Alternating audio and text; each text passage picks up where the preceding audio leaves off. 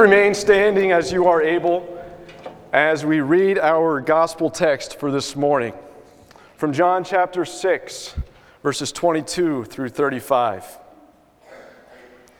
We read in our Savior's name.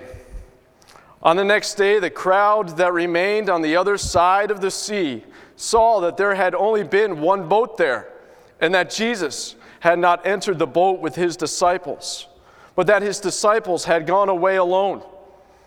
Other boats from Tiberias came near the place where they had eaten the bread after the Lord had given thanks. So when the crowd saw that Jesus was not there, nor his disciples, they themselves got into the boats and went to Capernaum, seeking Jesus. When they found him on the other side of the sea, they said to him, "Rabbi, when did you come here?" Jesus answered them, "Truly, truly, I say to you, you are seeking me, not because you saw signs, but because you ate your fill of the loaves. Do not work for the food that perishes, but for the food that endures to eternal life, which the Son of Man will give to you. For on him God the Father has set his seal." Then they said to him, "What must we do to be doing the works of God?" Jesus answered them, "This is the work of God, that you believe in him whom he has sent." So they said to him, "Then what sign do you do, that we may see and believe you? What work do you perform? Our fathers ate the manna in the wilderness. As it is written, he gave them bread from heaven to eat." Jesus then said to them, "Truly, truly, I say to you, it was not Moses who gave you the bread from heaven, but my Father gives you the true bread from heaven. For the bread of God is he who comes down from heaven and gives life to the world." They said to him, "Sir, give us this bread always." Jesus said to them, "I am the bread of life. Whoever comes to me shall not hunger, and whoever believes in me shall never thirst." Thus ends the reading of the gospel text for today. Let's pray together. Father in heaven, we praise you and we thank you for this day. We thank you for this opportunity to gather together to worship you, to thank you for who you are and what you have done for us in Christ Jesus. Father, we pray for those who are in other parts of the world that are being persecuted, who are being killed because they worship you. Father, we pray your blessing upon those people in those areas as they worship you this morning. And Father, as we turn to your word, Father, we pray that you would speak to us, that we might hear from you, that you would give us eyes to see and ears to hear the message that you have given to us this morning. We pray these things in Jesus' name. Amen. Please be seated.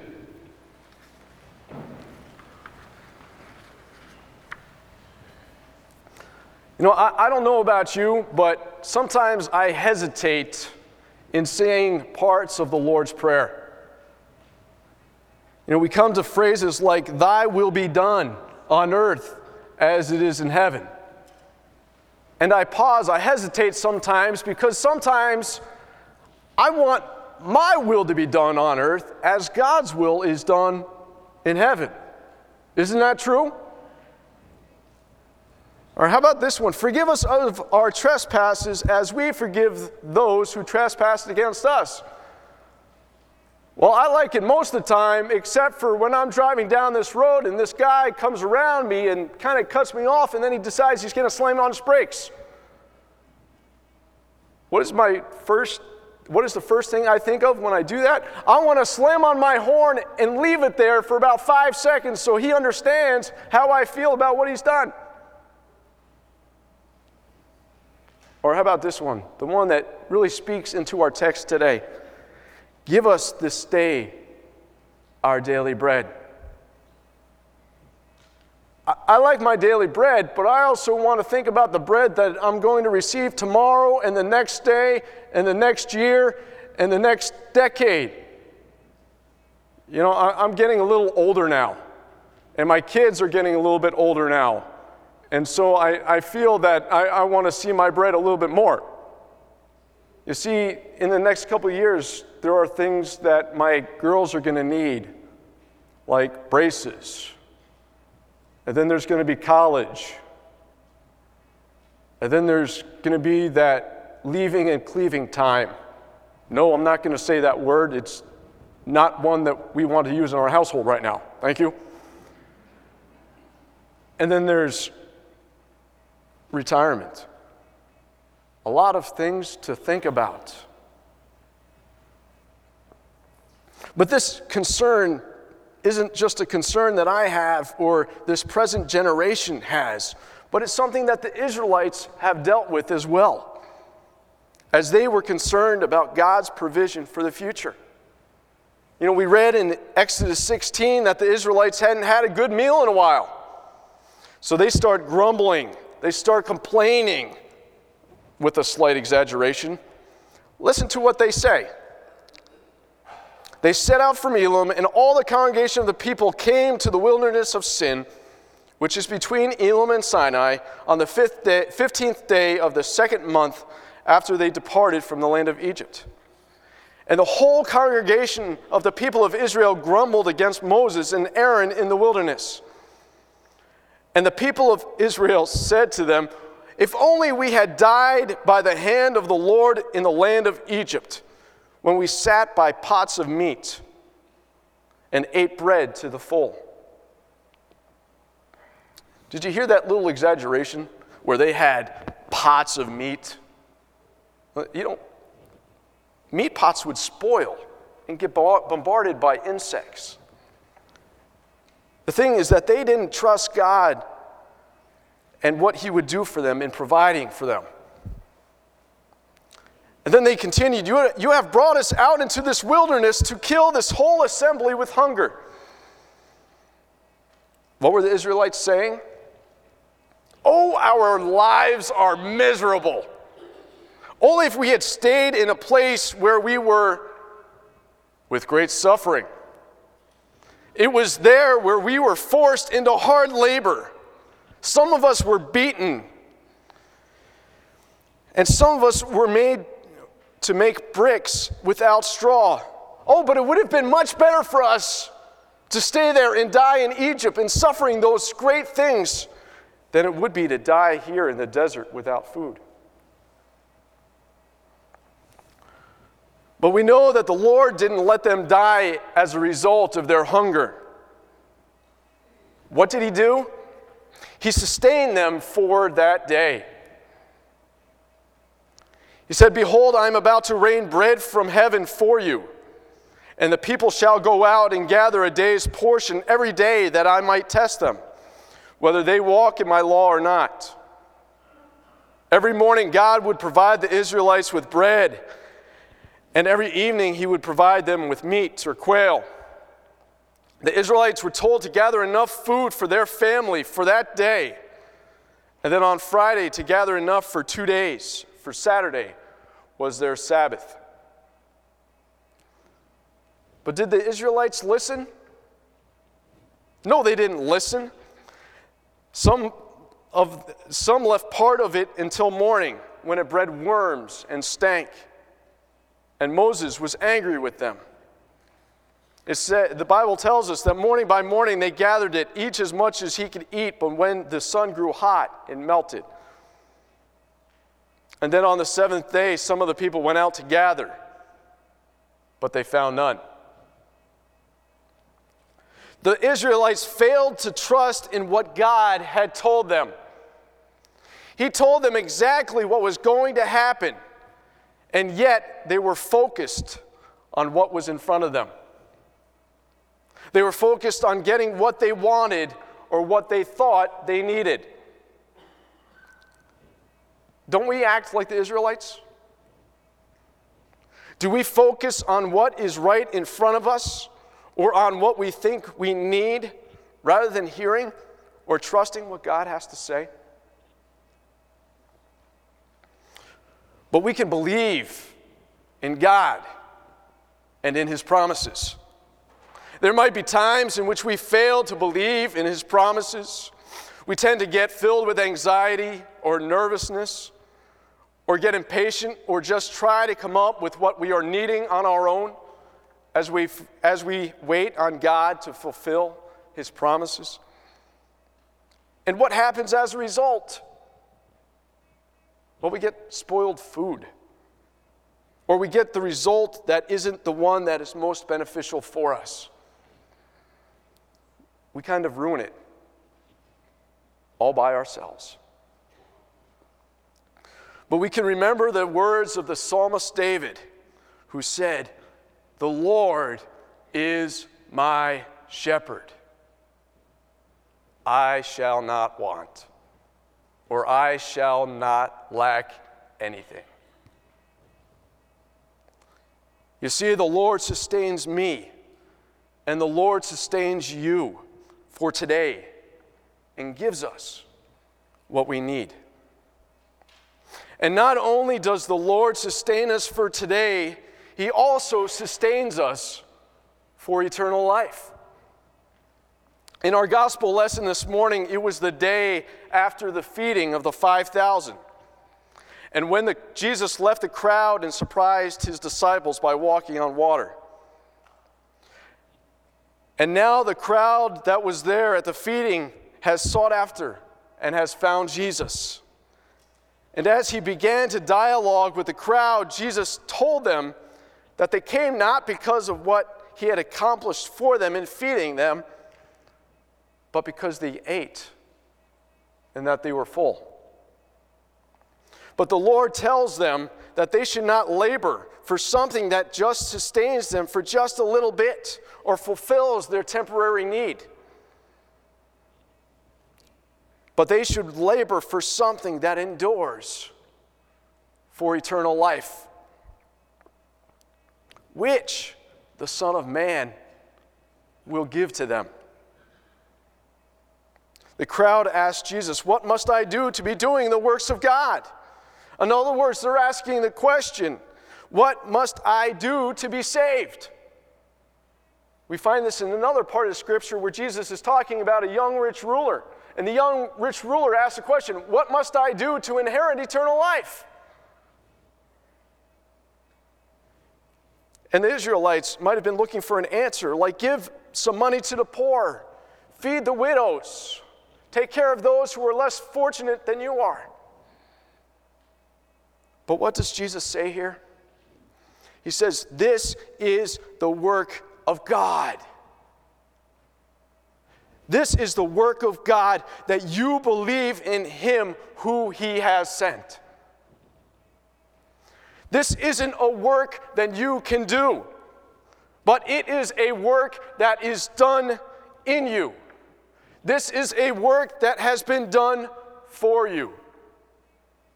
Isn't that a little countercultural to our society's thinking today? Where society will tell you, you're in control of your life. What happens in your life is dependent on how you act. What happens to you is dependent on what you do now. What happens to you for eternity is dependent on how good you are. It is about what I can do or what I must do. But clearly, that is not what Jesus is saying. For Jesus is saying, it is a work that I do. It is a work that I have already accomplished for you. But the Pharisees or the crowd didn't believe in what Jesus had said and who he was. They asked him, what are you going to do to prove to us who you are? What work are you going to do in order for us to believe? And then they referred to Exodus 16 when they said, our fathers ate the manna in the wilderness. As it is written, he gave them bread from heaven to eat. The Pharisees were looking for a miracle from Jesus to prove to them who he truly was. But they were kind of like the man who was waiting in his house during a storm for God to save them, for God to save him. And yet there was a car that drove by, And there were people in the car yelling to the man in the house, "Hey, look, get in the car, the storm's coming."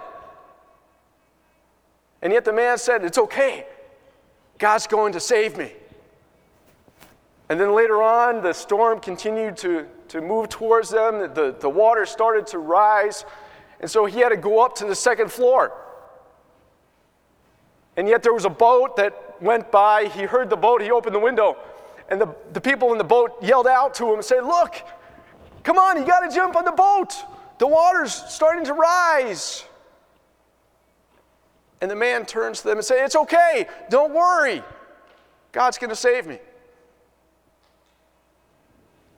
And so the water's really starting to rise now, and he starts to go to his roof. And now a helicopter comes. And they're saying to him, "This is your last chance.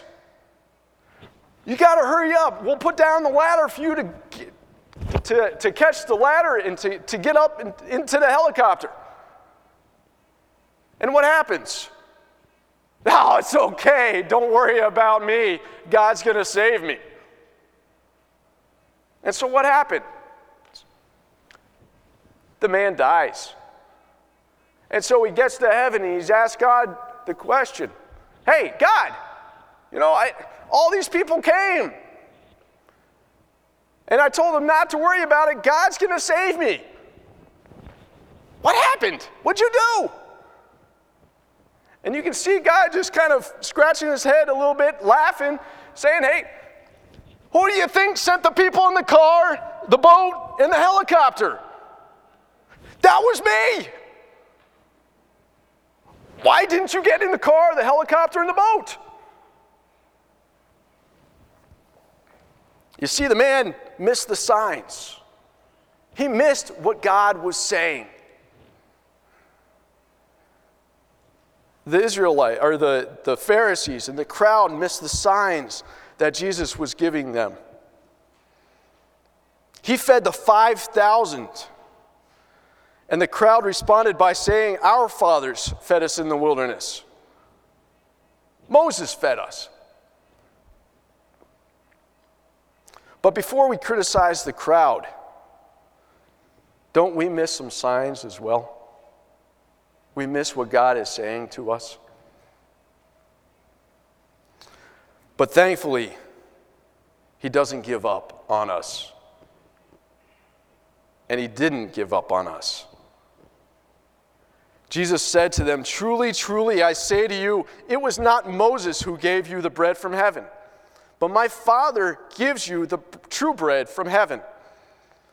For the bread of God is he who comes down from heaven and gives life to the world." It was like they got it. And they said to him, "Sir, give us this bread always." And Jesus said to them, "I am the bread of life. Whoever comes to me shall not hunger, and whoever believes in me shall never thirst. For if we believe in Jesus and what he has done for us, we have eternal life." He offers his bread and his drink that leads to eternal life. When we celebrate communion, just like we are tonight at Vespers, we partake in the body and the blood of Christ. We remember his death and resurrection.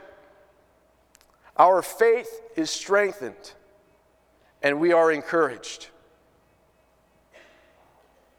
Why is this? Jesus is the bread of life. He has also given to us his word, the Bible, and as we hear from it, and as the Holy Spirit speaks to us, we grow in faith, and we are able to walk in his ways. We are transformed. And some of you may have come here this morning like some of the members of the crowd who have doubted or even denied what Jesus has done for you. You may not have even thought of your need for Jesus. But Jesus is your sustainer. He sustains you day by day. Your very existence is due to a God who loves you and has offered to you the bread of life. Jesus also sustains you forever. For we read in John 3:16 that for God so loved the world that he gave his one and only Son, that whoever believes in him will not perish, but have everlasting life. And also in Romans chapter 6, verse 23, it says, for the wages of sin is death. Our sins lead us to death. Separation from God forever. But the gift of life is through Jesus Christ our Lord. The gift of eternal life. Life forever with him is God's gift through Jesus Christ our Lord. And there may be others of you here today that have been discouraged. Life is hard. We face difficulties day by day. But be encouraged that you have a sustainer in Jesus. He doesn't leave you to your vices. He doesn't leave you to tackle life by yourself. You are not alone. Jesus, your sustainer, is here. He was here before time began and will be into eternity. His promises are true, and we can count on him to be our sustainer. Wherever you are, whatever you are going through, whatever you need, our sustainer is here, and he loves you. Jesus is the bread of life. Amen. Praise be to God. Let's pray together. Father in heaven, we thank you for this day, and Father, we thank you that you are our sustainer. That we might be going through difficulties, and yet you are there, helping us walk through them. And Father, we thank you that you are our sustainer, so that we might have eternal life with you. That our salvation isn't dependent on who we are or what we could accomplish, but our salvation is based on Jesus Christ and what he has already accomplished for us by coming and dying on a cross. And Father, we pray that if there's someone here who has been struggling, who has not found you, Father, we pray that you would awaken their heart, that they might see Jesus Christ as their sustainer, both for the present, but also for the future. And so, Father, we thank you for the promise of being our sustainer. We thank you for the promise that you will provide what we need. And Father, as we think of ourselves as the church and making plans for the future, Father, we thank you in advance for what you are already doing and what you will be doing, according to your will, according to your good pleasure. So, Father, we just praise you and thank you for this message of you being our sustainer. We pray these things in the wonderful and strong name of Jesus. Amen.